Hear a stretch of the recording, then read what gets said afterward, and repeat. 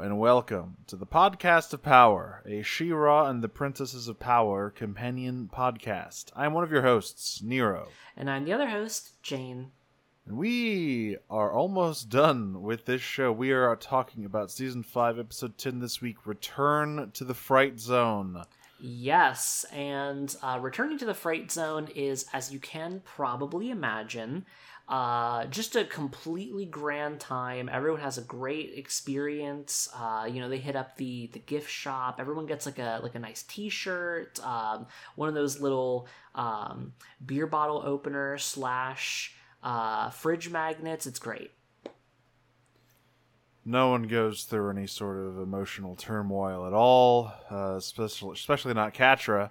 Yeah, especially not Catra. It's that girl. If I know one thing about that girl, totally emotionally stable, never has any issues. Absolutely. So this is a kind of, it's a very late season kind of episode, right? So you've got a more action oriented A plot. More action but also character focused, while there is a B plot involving the return of Bo's dads that really sort of sets us up for the end game of this show. Yeah, it's the structure of this episode is pretty interesting. Honestly, the B plot itself is probably more important and like plot relevant than the A plot is, even because the A plot kind of ends up being mostly pointless, kind of a wild goose chase in a couple of ways, but we'll get to that in a minute. I wouldn't say it's pointless. It doesn't move anything forward, but I think it's important for character arcs. Oh no, yeah, I just mean as far as the objectives of the characters, they don't really advance them very much here. Sort of a one. They learn a few things in the A plot about some stuff, but we'll get there. We will get there. Before we get into any of that, we have to start with the cold open, where everyone's gathered around the strategy table. It's been a minute since we've seen a scene like this. They're all gathered around the war table trying to figure out what the hell they're going to do about these 3 chipped princesses. Luckily, Netossa has been planning for this. Yes, so she has some extremely Batman style weakness files on everybody. Yes, I've thought long and hard about all of the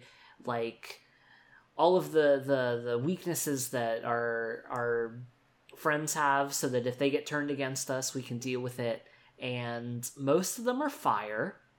Probably a solid 60% are fire. Including Mermista, which I'm still not sure if that counts. I don't think that works. The math doesn't really check out on that. I guess I assume the idea is fire turns water into steam sort of thing, but I don't know. It seems that one's a little sketchy.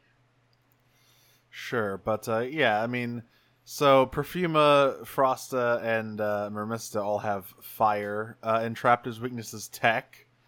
Demonstrated by throwing a random piece of techno trash into a corner, and Entrapta sort of sprints after it on all fours. Mm-hmm. Let's see. Adora's weakness, what was it? It was extreme hair envy with She-Ra. Well, she can't act to save her life and extreme hair envy with She-Ra. Both of these things are very important. By the way, when she's talking about her wife's weakness, she accompanies this by extremely cute doodles, courtesy of Noelle Stevenson, in fact, of Spinnerella just getting her butt kicked, and then later on Netossa just deciding that she's never going to have to do chores again because she will always remind her wife of this situation. Yes. Her wife, of course, in a funny maid outfit with cute written over the top of it in the last panel. Pretty great. It's excellent. And of course her weakness, Spinnerella's weakness, is the insanely specific, well, she twisted her ankle when she was a kid, and so it's kind of a weak point in her balance. So I just wait until she puts all her weight on that foot, then sweep it out from under her, and then get the chip off. Yeah, and, it's. I mean, Netossa says everyone knows that. Everybody knows that. It's pretty funny. Just like, and so you have all of these like very physical, like, oh yeah, hit him with fire, hit her in the ankle, that kind of stuff. And then she gets to like Glimmer, and it's like overwhelming hubris and like self-doubt and anxiety, and Glimmer's just like, okay, that's a little personal, don't you think? Specifically, it is, she says, overwhelming hubris mixed with crippling self-doubt. Of course, naturally. Just a disastrous combination. Perfuma, in addition to being weak to fire, Netossa also thinks that she often holds back and is afraid to unleash her full powers due to not wanting to hurt her friends. And when Perfuma says, well, some might think that's a good trait, Netossa just says no. No, not really. Bo, when they get to Bo, it's just like she just snips the drawstring on his bow, and he's just like, it's like, I mean, that would do it. It works. It does work, and she does technically replace it with one of her little strings, though I have to imagine that's probably somewhat temporary. It's not really replacing it, lady, but Bo can fix a drawstring. He probably learned to do that when he was like 7. But there is one more character who's convinced that she doesn't have any of these silly little weaknesses. She's a battle-hardened general. There's no way she'd be as easy to take down as any of these princesses, says Catra. Oh, yes. No, she's like, you've got all these files on these weak, namby-pamby princesses, but I am a Horde general. There's nothing you have on me. And then she gets sprayed exactly 3 times by a little water bottle, and then gets immediately caught in a net. Yep. Pretty easy. Easy. So this is kind of where we get the setup here for our main arcs we're going to follow after the opening. Cold open's done. Bo is kind of out of it. He's not really paying attention to the meeting. Adora has to kind of get his attention several times. He's very distracted by something on his iPad. Yes. I mean, you gotta stop looking at... You can't be on that phone, Bo. Put down the phone. Don't be playing Angry Birds or whatever. I'm sure that's what that is. Now listen, he plays Cut the Rope. Oh, absolutely. Yeah, you're right. Cut the Rope. He's got like Zachtronics games on there. I bet you could run Zachtronics games on an iPad. Yeah, probably. Put some. I don't actually know any Zachtronics games. Is Opus Magnum a Zachtronics game? Yes. Yeah, okay. That's them. The Space Kim is them. Oh, right. That one that has an entire programming language inside of it is them. Oh, God. Yeah, Quadrilateral Cowboy is a different hacking game. I forget what theirs is called. Anyway, the other thing we're going to follow here is that Catra and Perfuma are beefing a little bit. Perfuma just immediately is like, Catra, your vibes are rancid. You're the worst. I'm the only good friend to Scorpia here. You suck. And Catra's just sort of immediately very sad. Yeah, I mean, the whole thing is that Scorpia, after wreaking havoc, returned to the Fright Zone, and Perfuma believes that this is like indicative that there is something of Scorpia still going on in that shipped head. And so they are going to head to the Fright Zone and investigate this in what is most certainly definitely not a trap. Couldn't possibly be a trap. Yeah, and Catra is skeptical of that idea, let's say. And she's kind of being a bit flippant, and she's kind of like, listen, Perfuma, I don't really think that Scorpia is great at standing up to authority. Trust me, I know. And that's what causes Perfuma to kind of go off at her. And literally just shove this little Scorpia figurine in her face. It's like, well, she has real friends now. Maybe you don't really know her at all. Have you ever thought about that? Yeah. And she makes this very satisfied little inhale after she gives Catra the business here. Yeah, she's very self-satisfied at her takedown of Catra here, and Catra's just sort of like, I mean, she doesn't really have a rebuttal, to be honest. She sort of did have her ass got a little bit here.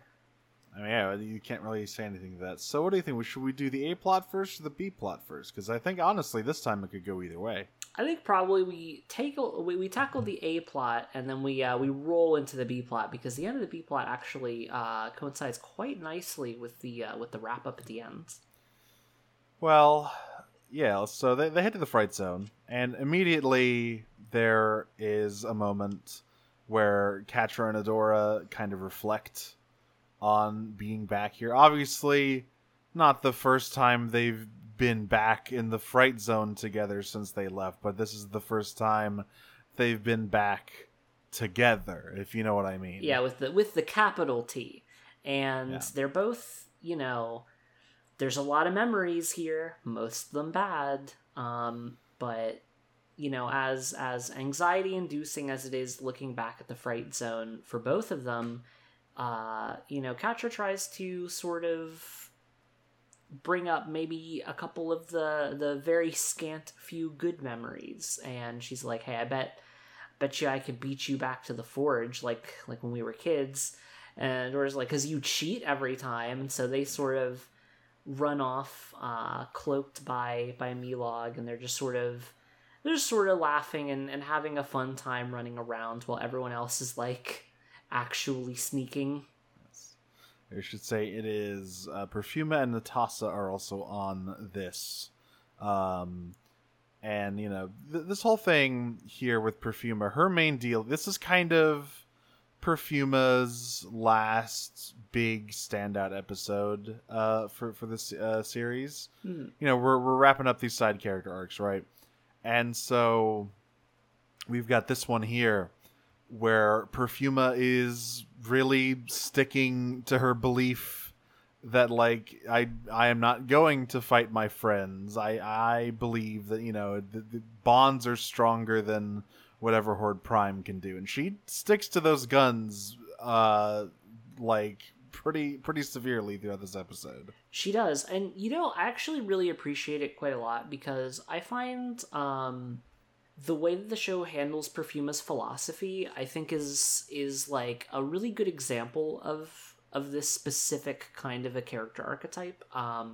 It's hard to do this kind of archetype well in a show that's like action oriented like this, because it's very easy to end up in a position where you kind of have to write it in such that your character who is a pacifist kind of has to either completely or like partially relinquish that in order to like make progress in your story. And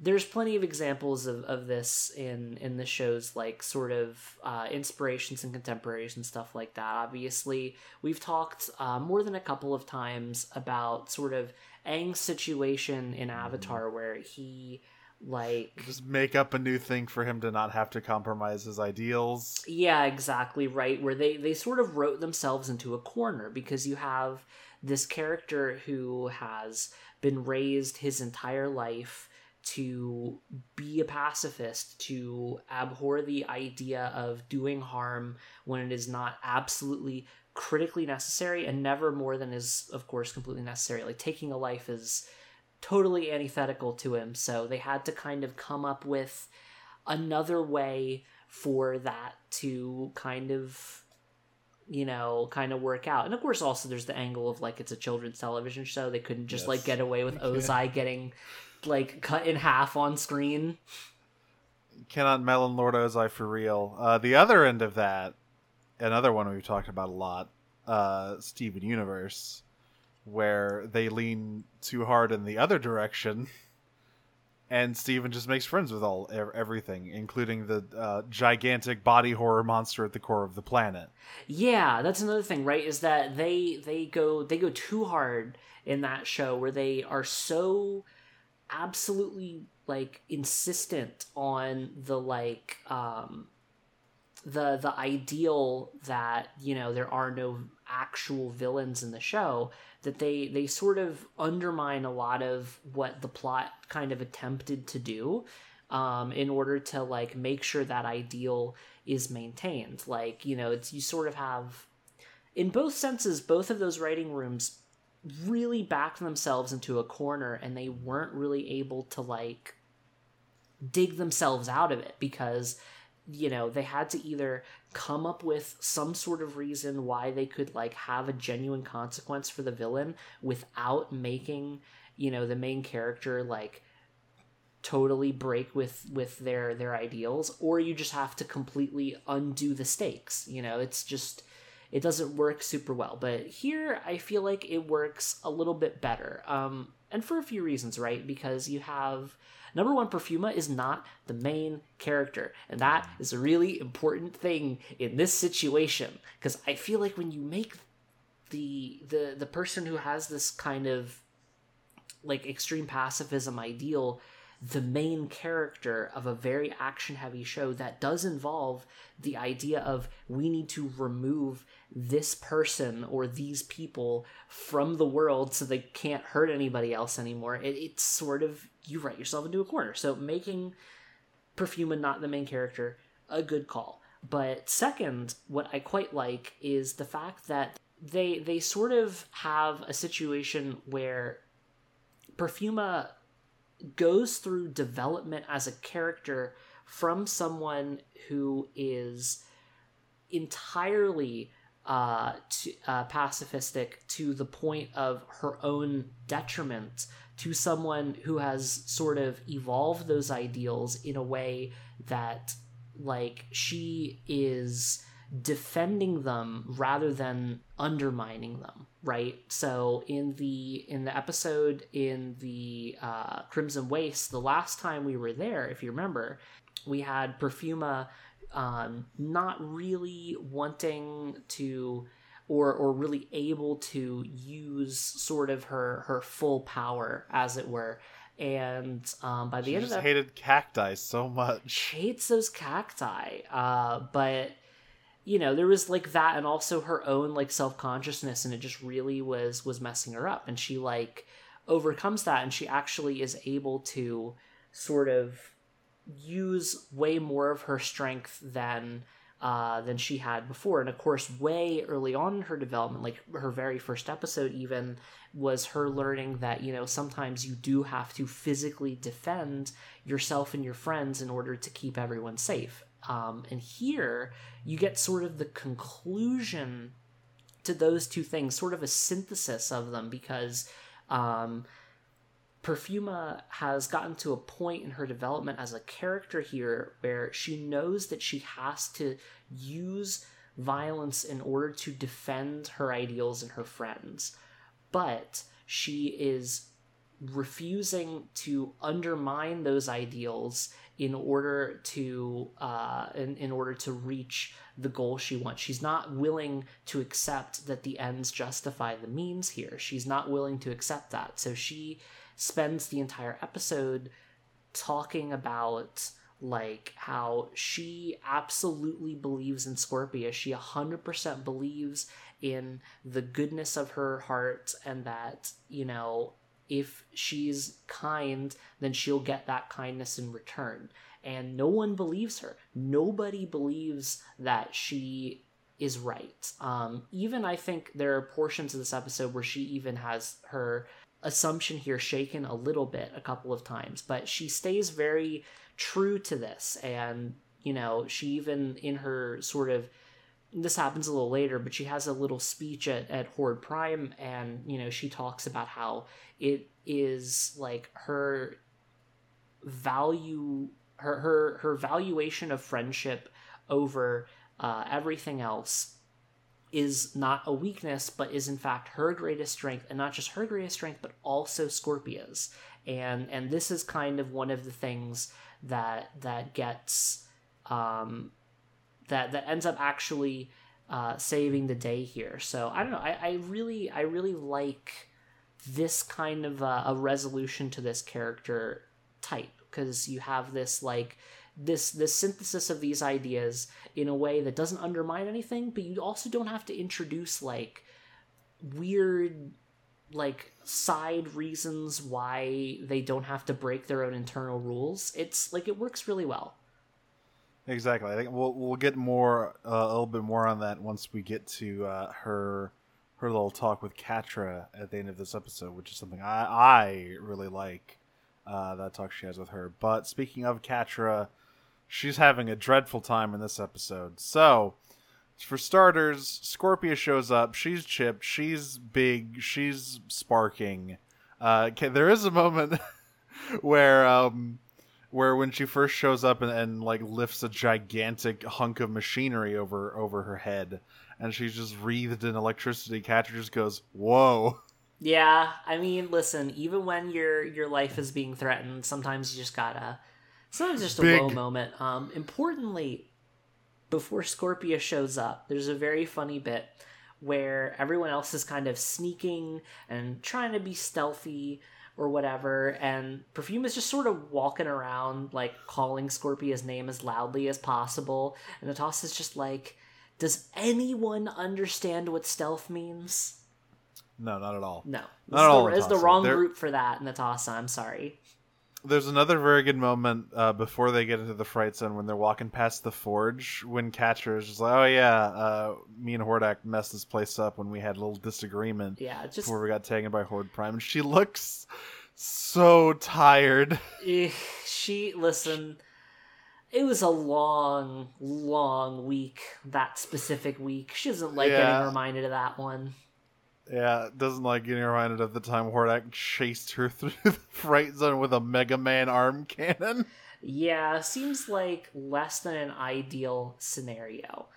Yes, but so Scorpia comes up to Catra, and Catra attempts to apologize, but chipped Scorpia isn't hearing any of it and just zaps her in the chest, which just yeets her off out of the building, just completely sends her flying. Yeah, if that was one of, if we were keeping track of Catra's 9 lives, that was definitely one of them.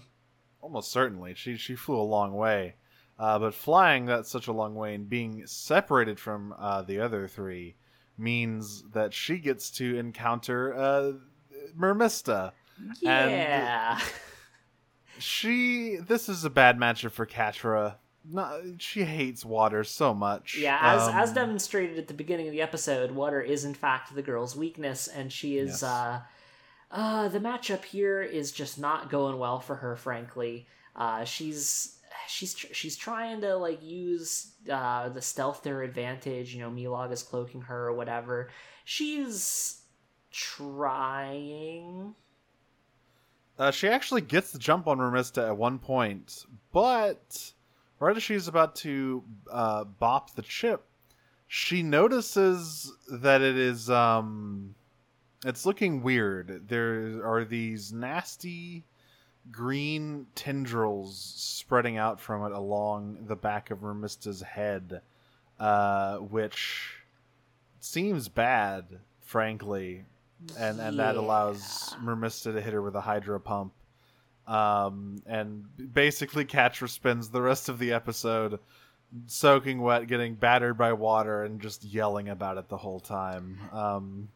She gets to drop exactly one time, and then after that Mermista is wise to her tricks, and she can't really get away with it again. Meanwhile, everyone else is still fighting Scorpia, and then, of course, Spinnerella shows up, to which Netossa has to sort of go take care of, leaving really only Perfuma and Adora to deal with Scorpia here, which is less than ideal. Yeah, you don't really want to split the party. No, you definitely don't, especially not against 3 enemies that don't hold anything back. So everyone's fighting. This is where we get Catra and Remista. We get Netossa and Spinnerella duking it out on the rooftops here. And this is also when we get Adora and Perfuma, and this is when Perfuma like sort of despairs a bit about how Horde Prime could do this to someone. How she's like, Scorpia was so full of light and happiness, and he has just completely wiped all of that out. There's nothing left of her in there. Yeah, she's sort of in that scene specifically, she's sort of starting to lose faith a little bit. She's trying to keep it up, but she's starting to feel like maybe her ideals might be failing her, and this is of course reinforced by a scene just a minute or two beforehand where she sort of stops Adora from like continuing to fight Scorpia, and sort of just like takes a moment to walk up to her and like put a little like flower vine around Scorpia and like try and reach out to her, and it doesn't work at all. And yeah, so it's a situation where they're kind of trying to get out at this point more than anything. It seems like their plan has sort of all gone south. That's right, because She-Ra, the sword disappears. Adora takes a hit, and the sword just kind of flickers and fades away, which is concerning to say the least. Yeah, Adora takes a hit, by the way, in a very specific hiding spot. A hiding spot that her and Perfuma chose that, as it turns out, was maybe the worst possible place they could have picked. It's the Black Garnet Chamber. Yeah, you probably don't want to stand right next to the runestone that the person you're fighting is attached to there. So yeah, they get blasted, and they end up in the throne room. And usually we're used to Hordak sitting up there and being all goth and foreboding, but this time no Hordak. Instead, Horde Prime has arrived. He is already here.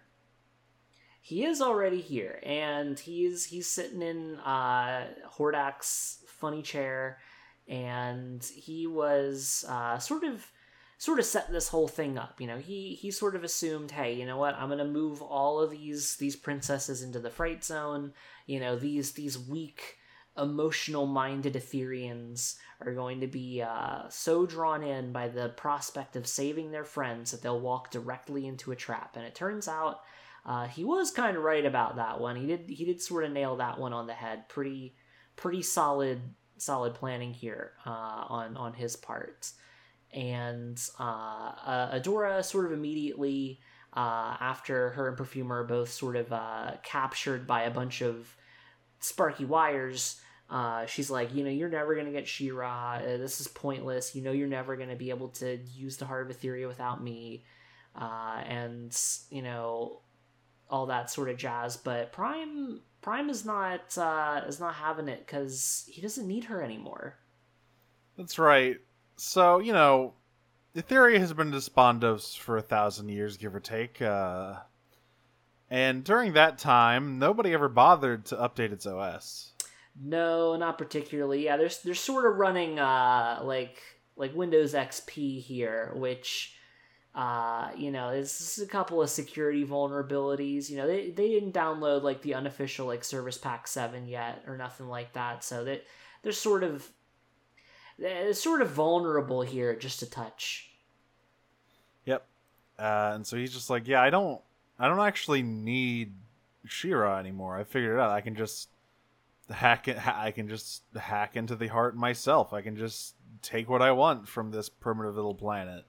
So I don't actually need you anymore. So he is just gonna have Scorpia get rid of him. Yeah, he's just gonna have them immediately executed because, why not? He doesn't need them. And at this point is when Perfuma has her sort of speech here, and she tells Prime you're dead wrong. You don't understand what real power is. Real power comes from love and friendship and that sort of thing.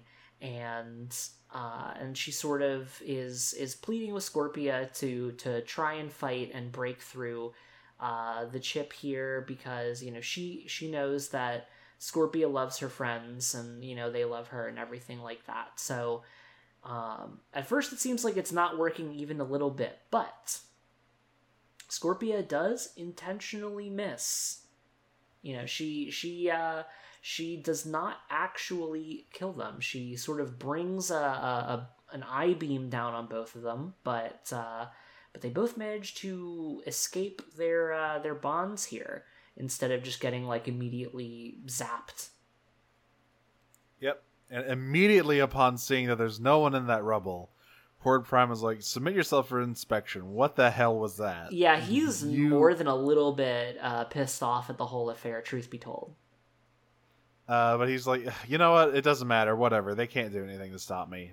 There's nothing that could possibly stop the Heart of Etheria, and we'll get to that later.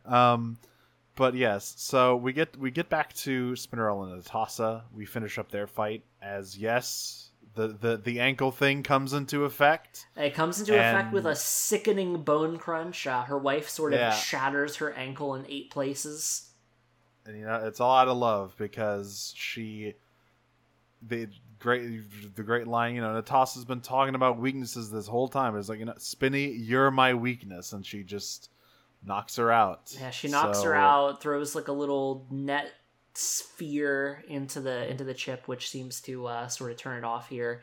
And yeah, she manages to get a hold of her wife here, which is great. We got one back, so that's good.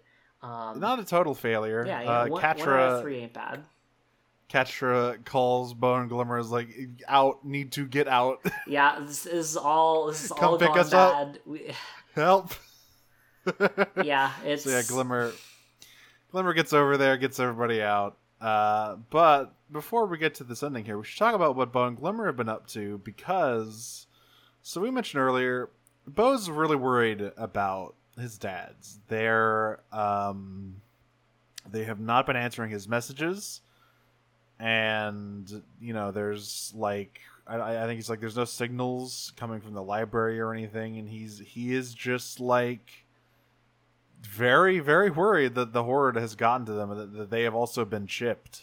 Yeah, he's very worried about it, but he's also worried about abandoning the rest of the team. He's like, well, I don't know, I'm really, really worried, but also, is this as important as the rest of the stuff we're doing? And Glimmer just sort of immediately reassures him, no, this is exactly as important as everything else. We're going to go together, and we're going to find your dads. And they sort of have this, they have a nice little moment. They hug each other, both sort of lets his own sort of guard down a little bit, and he just sort of leans into her and talks about how he's genuinely really, really worried. And it's nice to see him actually being the one that's getting some emotional reassurance, as opposed to him being the one doling it out. So that's nice. So they go to the library. They immediately find some Horde bots around, which doesn't calm Bo down at all. No, quite the opposite, really. No, it's a very bad sign. So they head in, and they find the place has been tossed. Oh yeah, it's trash. The She-Ra dragon vase is smashed to pieces. There's cool tables overturned everywhere. Yep. And Bo is just beside himself. Glimmer teleports around to check all the rooms, but doesn't find anything. But then, as Bo is just in the middle of catastrophizing, right? He's having a bit of a breakdown. He's blaming himself for everything. He's coming up with this entire thing. And then Glimmer's just Bo. No, there's a note. There's a note. So, yeah, there's a note. There's a note attached to the wall, pinned to the wall with a little arrow. Does it have a little bow drawn on it? I think it's just a little picture of both of his dads, of Lance and I think you're right. Oh, what is the other dad's name? It's Lance and George. Yeah, Lance and George. George is the mustached one. Lance is the one with the dreadlocks and the sandals. Yes, yeah. So little Lance and George is on the note here with like some cute cursive writing. Yes, and what is in the note? What is in the note? Well, in the note is, you might be expecting like, oh, Bo, don't worry, we're safe. Here's our coordinates. No, it is in fact a dad joke. It is a coded message written entirely in dad, and that coded message is: the first ones say when they burned dinner, it was ruined. And Bo's face. Bo's face is the that text emoji you can do with like the 2 dashes and then in the middle is an underscore. Yeah, that's his face. He is making that face right now. He is just all of the emotion just washed away, just completely flat. Just so mad about this. And Glimmer's just like, what does that mean? I don't understand. And he's just like, I know where they are. I know where they are. So, speaking of returning to the beginning, this is an episode full of that stuff, because where they are turns out to be the very same ruins from the first episode, or rather the second episode, I should say, technically. Yes. Which I think we decided it was the Beacon, I believe it was the name given to this kind of big tower in the forest. Yeah, I'm pretty sure this is the Beacon. I'm pretty sure this is a different ruin than the Crystal Castle. I'm like 99% on that. Oh, it definitely is. It absolutely is, because this is where they first met this like Light Hope 0.1 looking lady. And yeah, they head in there and immediately get an arrow shot at them, because apparently Bo's dads are there and they're very excited to see their son. George has been teaching Lance how to shoot a bow, which is awkward because George also doesn't know how to shoot a bow. Yeah, so it's sort of not an ideal teacher for the situation, but they're doing their best. Trying. They do. They're engaging in their son's interests. They're engaging in their son's interests. I mean, it's kind of a good thing that they don't know how to shoot arrows yet, because they do just sort of immediately, fire before looking. Yeah. But it's fine. It misses by like 10 feet. Bo and Glimmer are okay. So at first, Bo is pretty pissed at them. She's like, "You are not going to distract me with puns right now." Like he thinks that they have just like completely missed whatever is going on, and they're just going about their business as if nothing is wrong and just moving, continuing with their archaeological projects. But they're like, no. We are not just here because we're hiding. We are here because we found something here. Yes, they found actually quite a lot. So they have been trying to figure out exactly what the deal is with this specific ruin, because it turns out there is some coded messages hidden in this Light Hope version 1.0. That's right. We they give it all the old for the honor of Grayskull, which they never tried in the second episode. I think that was before Adora knew how that worked, or what to say, or even wanted to say it. I don't think. Yeah, I don't even think she knew that phrase yet. I'm pretty sure the only thing that they tried She-Ra and they tried Eternia, and I think that's it. Like, I'm pretty sure that's all they said.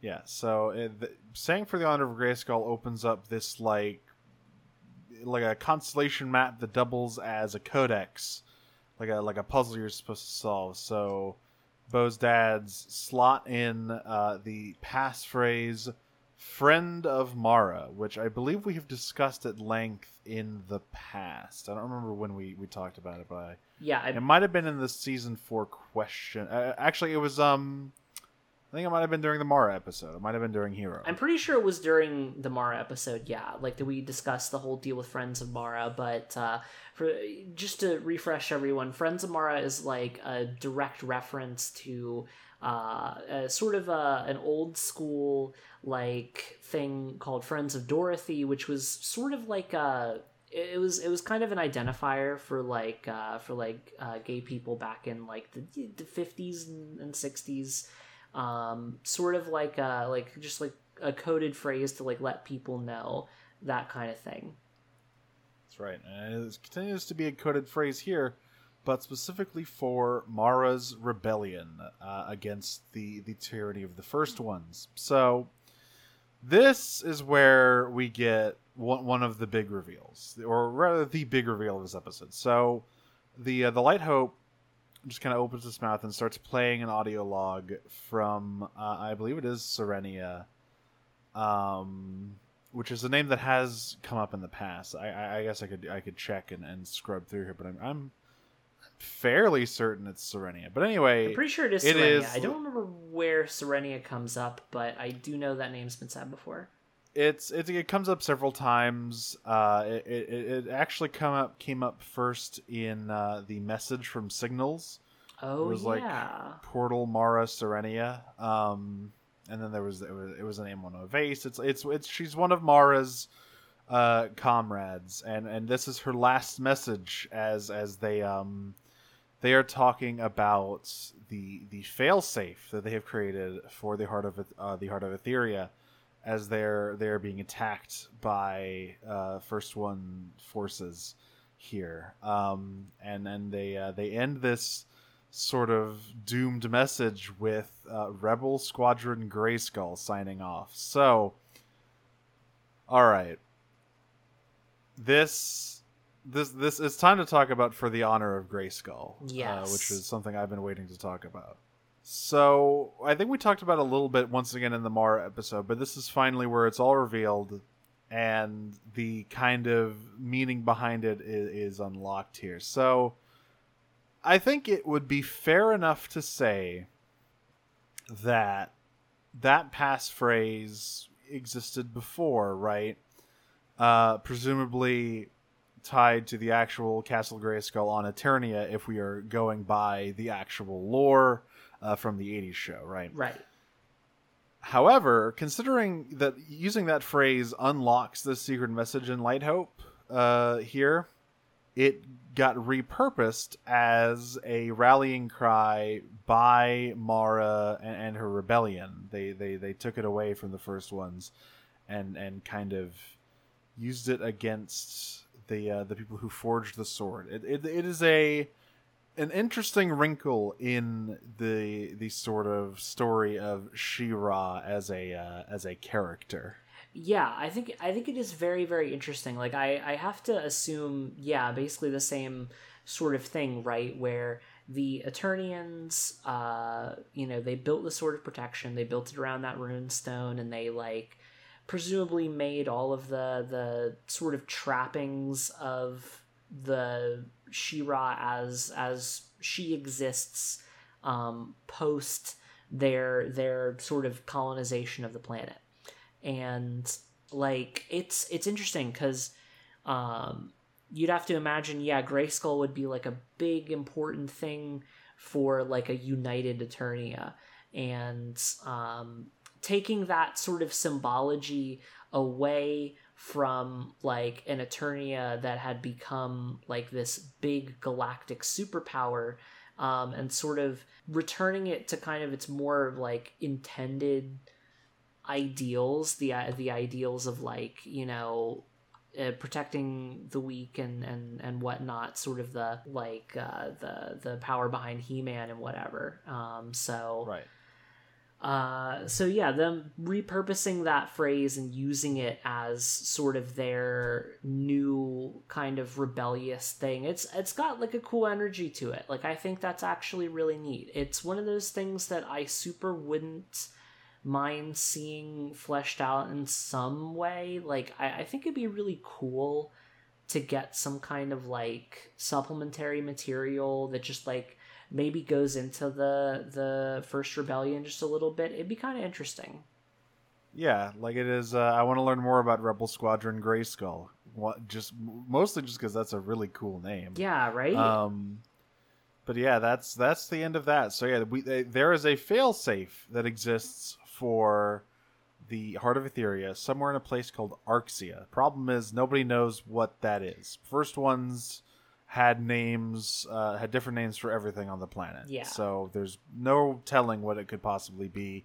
But before they can think more on that, that is when they get the call from Catra, and they all have to teleport out of there. Yeah, and before we move on to the actual conclusion here, I do want to say just real quick, I love so much. It's such a small detail, and I mean, here it's actually kind of a big detail, but the thing where you have like a precursor or like an ancient race of people who built all of these ruins or whatever and came before you or whatever, it's like every property ever, right? But like so few of them actually like consider the idea that they had like their own language and they called things different things, and there's actually like an amount of like deciphering required to figure out like, oh, they're mentioning this location. Where the hell is this location? Like, you know, because everything's named different. Like, I don't know. It's just like, it's one of those little world building considerations you just don't see many people actually making.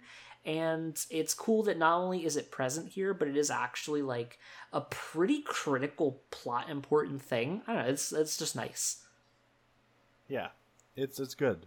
So yeah, as they're all trying to figure out what Arxia is, they all head back to base. There's a moment that Glimmer has with Netossa, and Netossa's just so relieved that Spinnerella is back with her. Just I got her.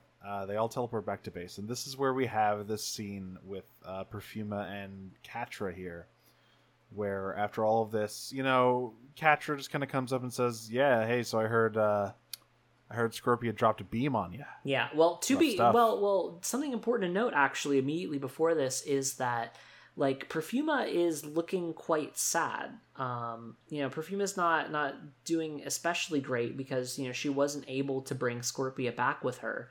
And you know, Catra's like kind of hovering a little bit. She's like, she doesn't look like she quite knows what to say, because, you know, she's not good at this whole friend thing yet. You know, she's still working on it, but she sort of opens up with a joke. She tries to sort of break the tension a little bit with a joke about getting a beam dropped on her. Yeah, but Perfuma enters that with, no, she missed on purpose. That means she's still in there. Yeah, and Catra's just like, you know, how do you know? How do you know it was on purpose? And Perfuma just sort of inhales and is like, you know, it's because I believe in her. I believe in Scorpia, and I believe that, you know, she remembered. And it's a very sweet moment. And she sort of, then we get a really interesting thing here, because then Perfuma, she stands up. She was sitting on the floor. She's sort of doing like a meditation thing to keep her calmness. And she goes over to Catra, and she starts talking sort of more directly to her. You know, she sort of is trying to impart her philosophy a little bit onto Catra here. She's like, you know, it's really hard to have your heart be open. It's very hard to like be vulnerable, but you know, I have to believe that it's worth doing, because it's, you know, it's not a weakness, it's a strength, and it's like one of the greatest strengths that we have. So it's important to make sure that we don't harden our hearts, and that we keep ourselves open. And while she's saying this, she's glancing over Catra's shoulder directly at Adora in the background, which is like, yep. I mean, but she literally, like, moves her eyes a few times to get Catra to look over her shoulder to look at a door. It's like, do you get it? Yeah, like, do you get it? Like, listen, there is not a soul alive in this camp who is not painfully aware of exactly how gay these two women are for each other, except maybe themselves. Actually, yeah. Catra knows, but, she's still, like, a little bit in denial about it. And Trapta might not know. She might not be able to pick up on that. She's busy. See, you say that, but I feel like even at a certain point Entrapta gets it, Like, I feel like Entrapta, like, she probably doesn't care, but, like, I think she's probably aware of it. Yeah, probably. But yeah, I just love that little moment. And then, of course, immediately after that, Perfuma's like, she has turned around on Catra. I think it's nice to see Catra like developing another friendship with another character. It's very sweet.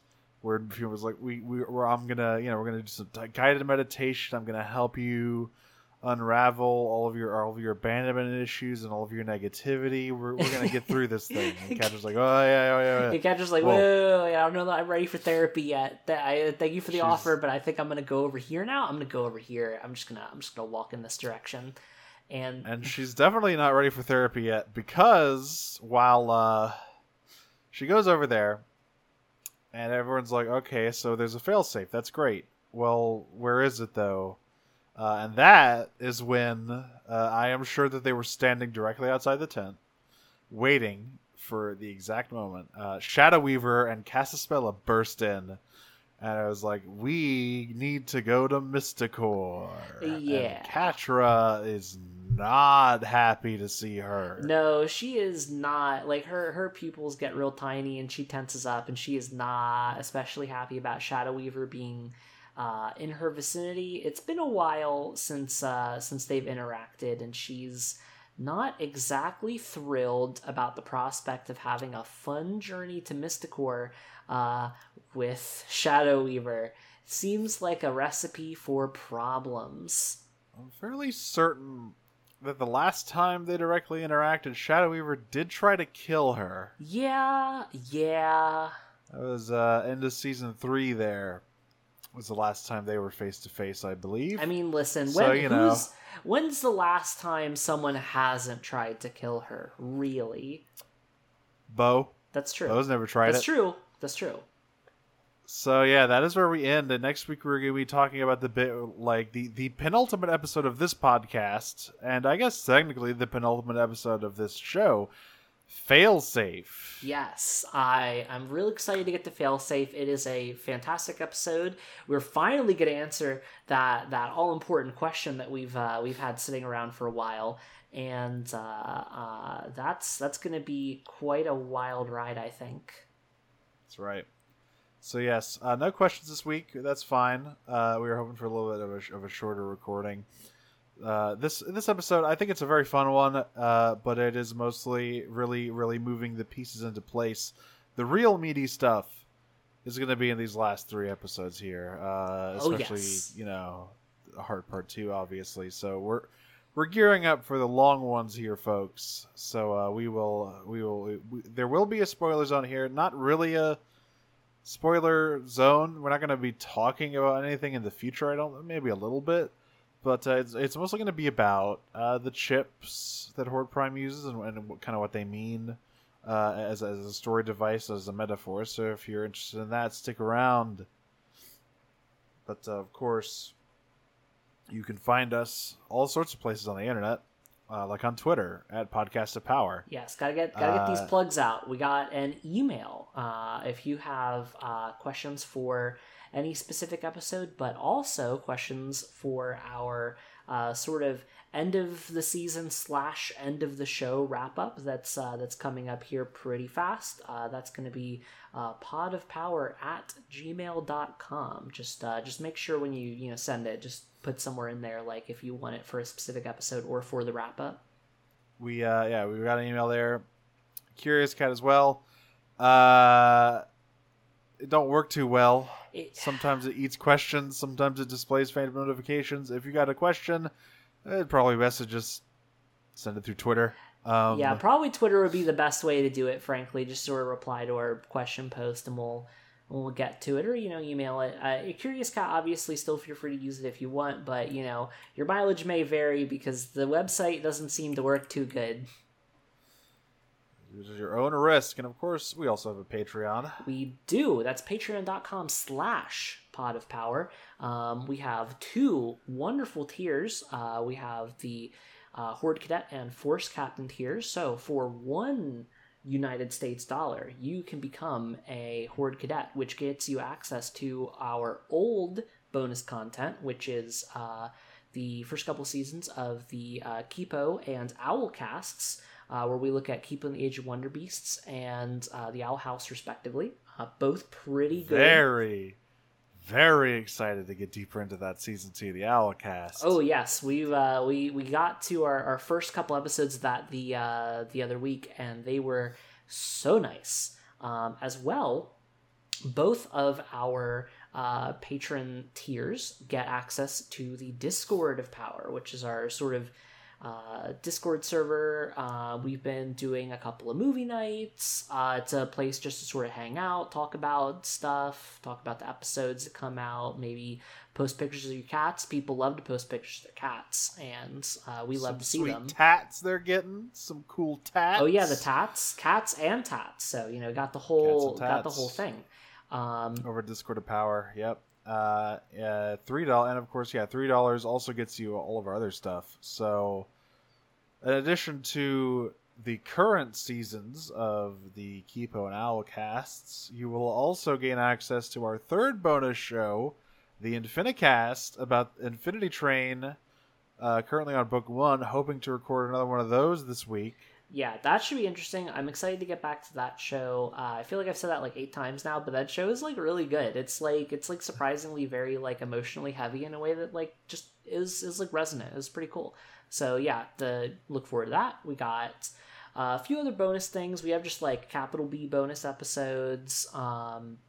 We have the She-Riffs, which is like a sort of syncable commentary that you can put over an old classic 1980s She-Ra episode. Those are pretty fun. Probably going to be recording another one of those pretty shortly here. Probably going to be a Peak Blue episode.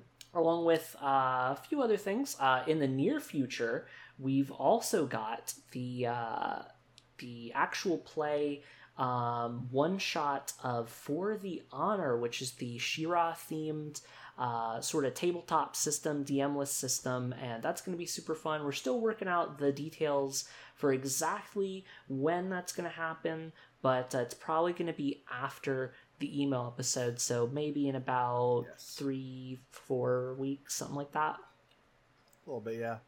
We might split it up into 2 parts, depending on how long it is. We'll stay tuned. I think that one will definitely be going up on the main feed, I think. Yeah, I think so too. I think that'll be like a fun treat for everybody. That'll be just like a nice like capstone on the whole thing. Like that would be super fun.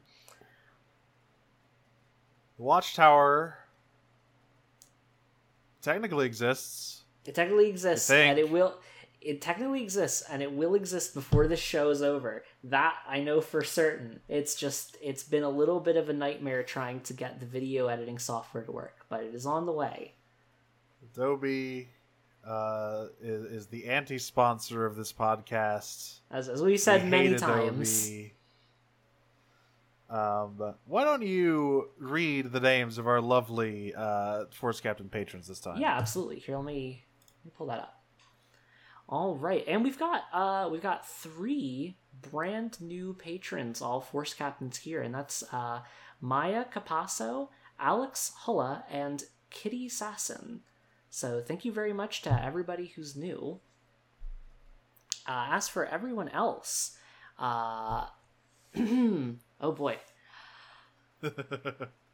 Tajana Nita, Paul Robinson, Ludovica Peruzzi, Casey Cosmos, Emily P, Zach, Jen B, Katie Sinclair, Chris, Remy Dillon, Salty, Blue Holly, I Beauregard, Kaylee Louisa, Garrett Johnson, Ross Ivy, Crystal Germ, Emma Lynn, Ashley Butcher, Autumn Keys, Anelia, Cody, Haley Moreland, Yusuf Gerch, Ashley, Kyra Williams, Mabel, Ryan Kuhn, Jennifer Jones, Jess Pumphrey, Leon Lay, Sean Montgomery, Jacko Neuro, Olivia, Brittany Newell, Michael Steiner, Tara Stark, TCO, Brendan Fitzgerald, David, Emma Grossman, and Robert Harris. Thank you all so much for all your continued support.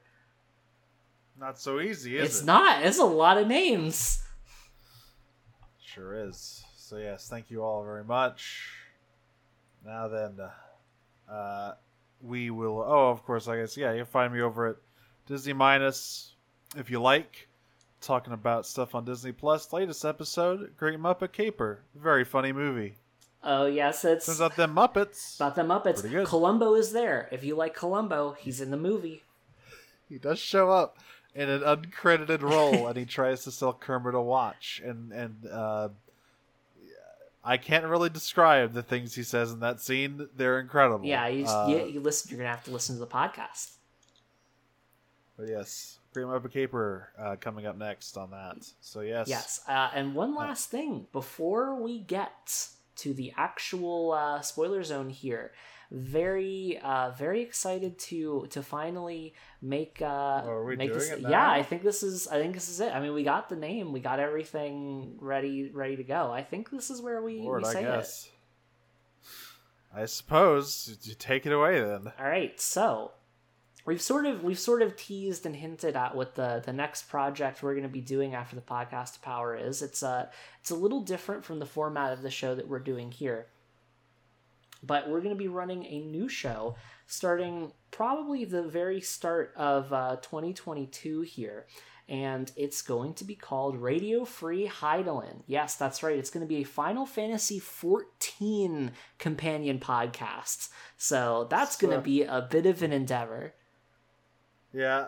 Endwalker, the final chapter of this story. Not the end of Final Fantasy XIV proper, but the end of this story. Will be coming out this November. And, you know, the game has consumed our brains, much in the same way She-Ra did last year, in fact. So we figured it'd be a pretty good thing. It is not a thing that has been done before, doing something that analyzes Final Fantasy XIV as a holistic text. I think mostly because that's an idea for insane people, but luckily that's exactly us. So yeah, we will be making our way through the entirety of that video game, the whole thing, all of it. We're gonna do the side content. We're doing the job quest. We're doing the whole thing. It's going to be. Oh my God, that's going to be a long podcast, but that's the plan. That's coming up. Like I said, probably it's going to be the very start of next year because, of course, Endwalker comes out this fall. I think like the day after Thanksgiving. I think it was something like that, and so we'll just be playing through that sort of to get through that here at the end of the year, and then we're going to be starting brand new characters. At the start of the year here, and making our way through the wonderful world of Heidelin. Doing it all over again. So yeah, we announcing it this early gives everyone time to see if that free trial is for them, to see if they want to play along with us. Yeah, and actually, I think I don't know if it's still happening. There was like a return campaign right now, so if you had like a subscription a while ago. And that subscription has lapsed, I think, for longer than a month. They're letting people come back for free temporarily. I'm not 100% sure if that's still happening by the time this goes up, and I'm also not 100% sure how long that offer goes for. But you know, if you've been sort of waiting on the whole thing, yeah, it might be a reasonable time to give it a shot. So yeah, stay tuned. We'll be dropping more details about how this is going to work later. We will not be silent for half a year. We have some plans on stuff to release before the beginning of Radio Free Heidelin proper, but you know, that's for another time. For now, let's get back to She-Ra and talk some chips. Yes, and for those chip talks, For those of you who won't be joining us, we'll catch you later. But for those of us who are, we'll see you on the other side.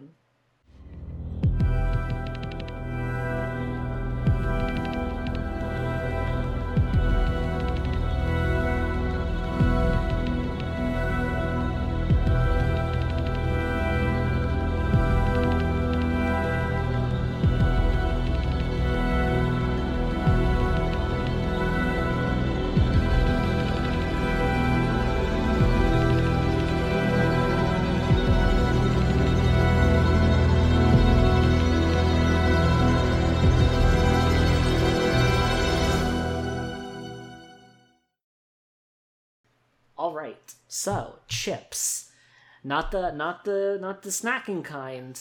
We got slightly worse kind of chips here. Not delicious. Not delicious in the slightest, though they do appear to be lime flavored at the very least. I do like. Ooh, you ever have those lime dusted tortilla chips? Those are my favorite. That's the best kind there is.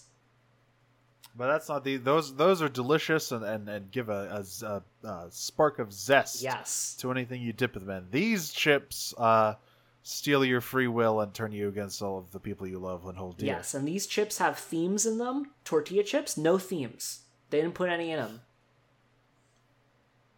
The theme is crunchy. You know what? That's true. But yes, so chips as like a thematic tool it's interesting to sort of look at them from a sort of top-down perspective, I think, because in the actual narrative of the show itself, they're this, very terrifying sort of imposition of Horde Prime's will upon people, sort of this mental domination aspect and whatnot. But when you take a look at, I think, this sort of thing from a completely, thematic perspective, you just sort of start dissecting the actual media itself here. Take a step out of the pond and just sort of look at it as like a piece of machinery and where it and how it's used and why it's used the way it is. I think is it's interesting, and I think gives some insight into the actual show itself. Yeah, so obviously, Horde Prime, super cultish, super a kind of manifestation of systemic religious trauma here, right? Mm.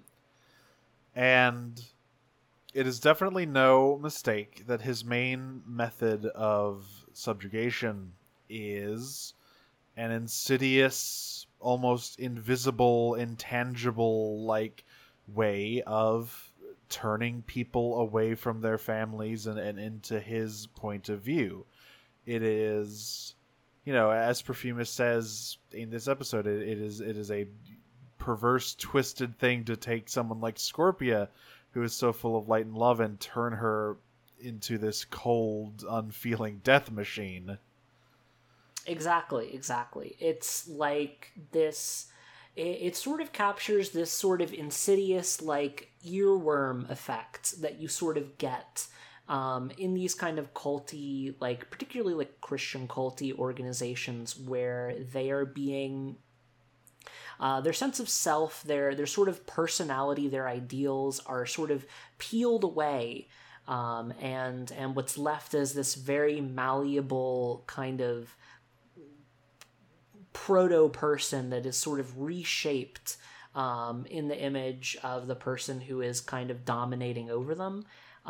You get this, you get this in a lot of those sort of situations where you have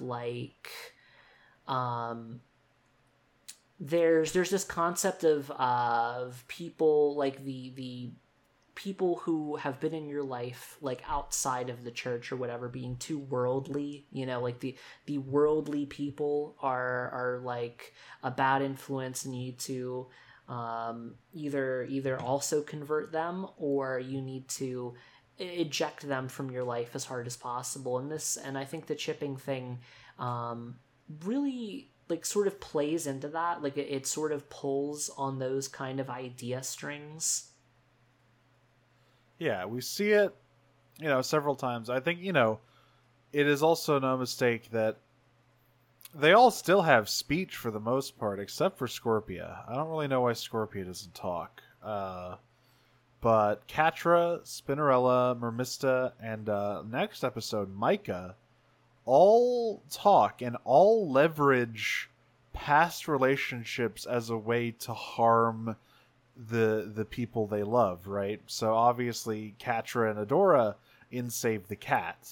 That is the first example of this. She is used as a weapon, physically and emotionally against Adora here. Spinnerella is constantly taunting Netossa and just asking her to just come into the light of Prime and just saying, all of this struggling is absolutely pointless. Just give in. Just you can be at peace with me. And Micah, in the next episode, as we will see, is just like mocking Glimmer and Shadow Weaver for their weaknesses. Yes, I think part of it. So I'm thinking about why is it that Scorpia was silent, and it's an interesting idea, right? I think part of the reason that is because the chips themselves don't actually completely 100% erase the person that is under their dominion. Like, what's important to remember is that these people still have all of their memories, they still have all of these experiences, and they are still like in there, but there's sort of like a superimposed control layer above that is using those things against both you, the chipped, and also your friends who you have connections to. And I think if you look at how the other chipped people behave, it sort of points you in a direction for why Scorpia is like this. So like Catra being chipped, right? She is very open about her sort of feelings for Adora and the way that Adora has made her feel and the way that all of that emotional stuff has affected her and made her vulnerable. And, that is being used in this sort of top layer control personality to hurt Adora and to, of course, hurt Catra and keep Catra under control. And you see this, and with Micah as well, right? Micah is talking about how weak and pathetic Glimmer is, and how she could never live up to how amazing and powerful Angela was, how amazing and powerful her mother was, like these sorts of things, where it's sort of taking the worst aspects of these people and like Catra's emotional manipulation, right, and that sort of thing, like taking those worst aspects of those people, the parts of them that are simultaneously the most vulnerable, and also the parts of them that are the most aggressive and the most like hurt, and combining them together, just mashing them together and using that as a weapon, right? And for Scorpia, I think a big reason why she's totally silent is because what is being played on here is her complete like docility in the face of authority, that her like self-doubt and her inability to actually question and interrogate her role in relation to authority, and her ability to, or her inability to actually face that head on and go against it. I think that's really like been pulled as hard as possible to the surface here in this sort of control personality, where she is so dominated that she is literally a tool. She is no longer capable of even speaking. She is nothing more than an extension of the will of that authority, more so than maybe anyone else who has been chipped. That's a great rating. I never thought of it that way. I just thought she looked cool. I mean, she does also look pretty cool. Yeah, I think the other thing is that they do it because it makes her look way cooler and more and scarier. Yeah, it's like, the other thing here next episode we will learn that the chips are becoming more entrenched, that eventually they will be completely unable to be removed. Like, Entrapta is barely able to get Spinnerella's chip off of her neck, right? Mm-hmm. And it is a race against time to get the rest of them off. And I think that kind of, deprogramming works to a certain extent, but I feel like there is a tipping point where you can't pull someone back. Exactly. That's a big thing. I feel like anybody who's dealt with a lot of this sort of culty style stuff, especially in Christian sort of circles, knows exactly how that is, right? Like, there's a point where you can still pull people back from the edge, but if they've been entrenched in it for long enough, if they've been indoctrinated so long, it's almost impossible to pull them back. They're off the cliff. They have plummeted off the cliff, and there's almost no way to get them back. And this is of course thematically shown through the chips, like not just becoming entrenched in that they're hard to remove, but entrenched in the fact that they begin to physically take over their bodies. These green sort of Mountain Dew lime flavored veins sort of start creeping around the front of the neck. And they start appearing like on the hands, on the face, coming out of the eyes. Just sort of consuming them in their entirety. Like, Micah I think he gets the worst of it, if I remember correctly. I think he ends up, like, totally covered. To be fair, that's also a bit of dark magic. He gets the old Mass Effect Renegade treatment. That's true. Where he's doing the bad stuff, and so he looks evil. He's the old infamous the old infamous treatment there. But yeah, he also has I think he's got some green in there too. I think you're right. I mean, hey, listen, you know what, Micah? It's fine. You just gotta listen. If you get past like the fourth planet in Mass Effect 2, then you can just spend like $2 million, and the Elusive Man, he'll clean that up for you. He'll just take those scars right off. It's fine. Just keep giving the guy outside of Megaton water. That's true. And you'll be fine. You'll be fine. It doesn't matter. It doesn't matter how many people you've blown up. Yeah. Just keep giving that guy water. Yeah, and it's really nice. So he likes the water. It's great. It really balances the karma out. But yes, the chips, they are like, I think they're a very fitting extension of Horde Prime as a villain for this show. Yeah, they work really, really well as an extension of his domination over people, an extension of sort of the imposition of his will. I think that they work really well as a read on the characters they actually get put on. It sort of digs up a lot of sort of subsurface things and uses them and weaponizes them in a way that makes them like very readable, very surface level. So it's like communicated really well to the audience while also being used to sort of further the drama and further the character development. It works really well. Like as like a tool in the show's sort of toolbox here, I think they did a great job with it. It'd be really easy. I think it's very easy to do like a mind control mechanic in your piece of media that just doesn't work out very well. I think it's very easy to make it either like completely wipe out whoever's being controlled and they just sort of become an instrument, or you like lean way too hard into like bringing somebody's like internal feelings to the surface in a way that's like it doesn't feel correct. And I think once again, it's one of those things that hits a nice balance. I think that it handles it really well. It doesn't sort of overstay its welcome. This isn't something that we've been dealing with for 4 seasons. It just comes up in season 5, and it's a thing that only exists for probably about 2/3 of the episodes in it. Like everything else is mostly dealing with like the like like lead up to it, and of course like getting rid of them at the end. So it's one of those things that they don't linger on it especially long. It ends up serving its purpose, and it doesn't linger